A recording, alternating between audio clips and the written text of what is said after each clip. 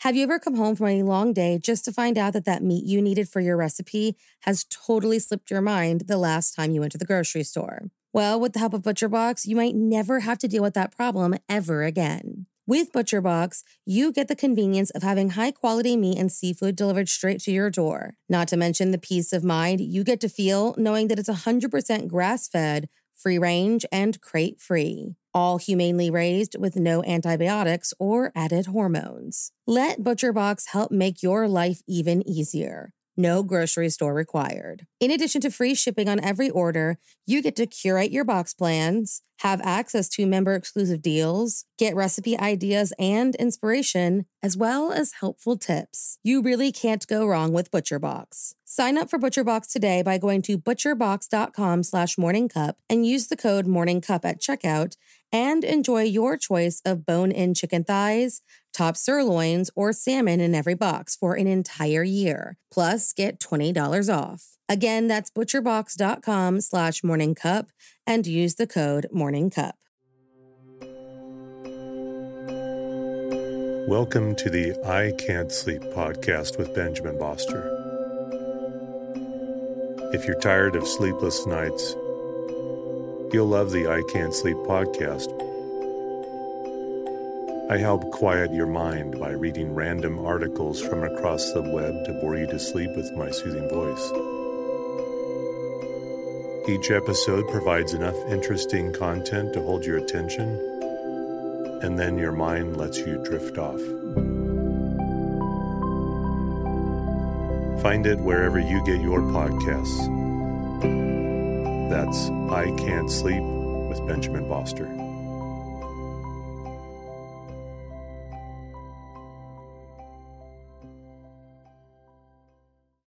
There were two more murders 15 miles away. When police arrived, they found the telephone and electricity lines described by one investigator as reminiscent of a weird religion.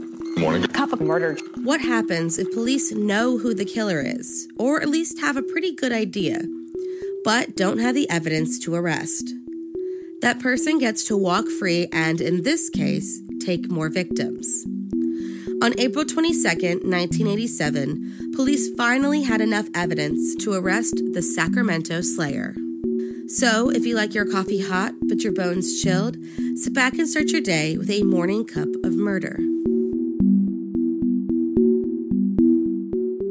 Morris Solomon Jr., born March 15, 1944, grew up in an abusive household in rural Georgia.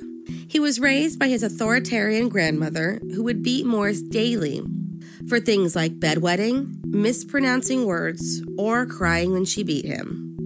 She would beat him while naked on his body and genitalia with an electrical cord or switch, and on one occasion, tied him to a pole because he kept backing away as she hit him. When he was 13 years old, he moved to Sacramento and was reunited with his parents. Parents who would often sexually assault one another right in front of Morris. He lived through this, graduated high school, and attended community college while maintaining odd jobs until he joined the military and served in the Vietnam War. After his discharge in 1967, he returned home and became engaged to a girl he was dating before he was shipped off. Once she ended their engagement, he moved to the San Francisco Bay Area, found a new bride, had a child, got divorced, and moved back to Sacramento. By 1971, he had a history of sexual assault and violence under his belt, and had been recently committed as a mentally disordered sex offender. He was eventually released and began working as a handyman in exchange for room and board. He would live with a family while working for them, and when his job was complete, he would move on to the next project and the next home. Little did anyone know, Morris Solomon was leaving behind a macabre souvenir in each of his past projects. On June 18, 1986, Sacramento police were called to an Oak Park neighborhood where they found the nude body of 22-year-old Yolanda Johnson. She had been stuffed in a closet in a home that was currently under renovation. On her neck were ligature marks. The handyman, a Mr. Morris Solomon, had found the body while working on the home. A month later, the body of 25-year-old Angela Palladore was found buried under the debris of a run-down Oak Park home. She was wrapped in bedding and had a sock stuffed in her mouth. and, like Yolanda, showed signs of strangulation. This home also had a resident handyman, Morris Solomon. Police immediately put him on the top of their suspect list, but the highly cooperative man left no evidence behind that could implicate him in the crimes. He gave his blood and fingerprints willingly and was always willing to answer police questions. On March 19, 1987, the body of a teenage sex worker, Marie Apodaca, was found in a shallow grave behind an Oak Park home. She was badly decomposed and had clearly been there for quite some time. A quick look into Morris's past proved that he lived in that home until December of 1986. A team of about 20 Sacramento detectives fanned out over the Oak Park community, particularly in the locations where Morris worked or lived, and brought him back in for questioning. He, again, was helpful and even offered to allow a search of his non-working car and the location where he was currently living. When they did so, police noticed a depression in the soil.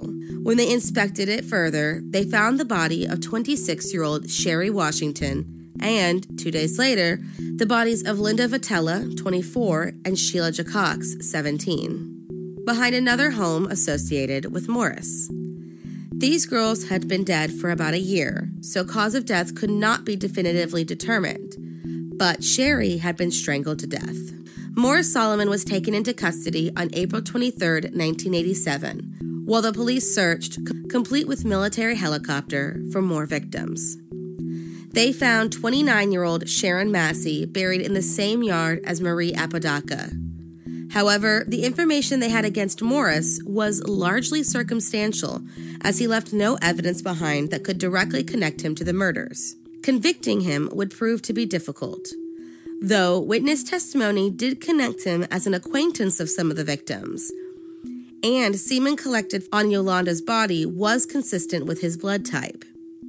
His defense team relied heavily on the terrible childhood Morris suffered from. His crimes stemmed from the abuse as well as his tour in Vietnam and drug use. When all was said and done, Morris Solomon was convicted of 6 counts of murder. However, the penalty phase was declared a mistrial, and a second jury was brought in. This second group unanimously put him to death. As his arrest and trial became public, a number of women came forward to identify Morris as their abuser. These women narrowly survived his attacks, and many left raped and near death. In total, 5 women came forward with accounts against Morris Solomon. Thank you for joining me in my morning cup of murder. Please join me again tomorrow to hear what terrible thing happened on April 23rd. Don't forget to rate and subscribe and let me know how you like it.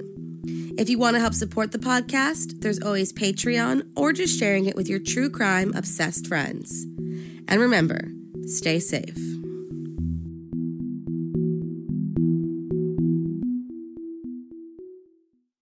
Thank you for listening to Morning Cup of Murder. This is a daily podcast that tells you what happened on this day in true crime history. In short, easy to listen to episodes that you can finish on your commute or while you enjoy your morning coffee. So make sure you check back every morning. My name is Karina. I am the creator and host. You can find Morning Cup of Murder on Twitter, Instagram, and Facebook. I have also set up a Patreon where you can donate a small monthly contribution to the podcast. All those links are in the episode description. Thank you again, and have a wonderful day.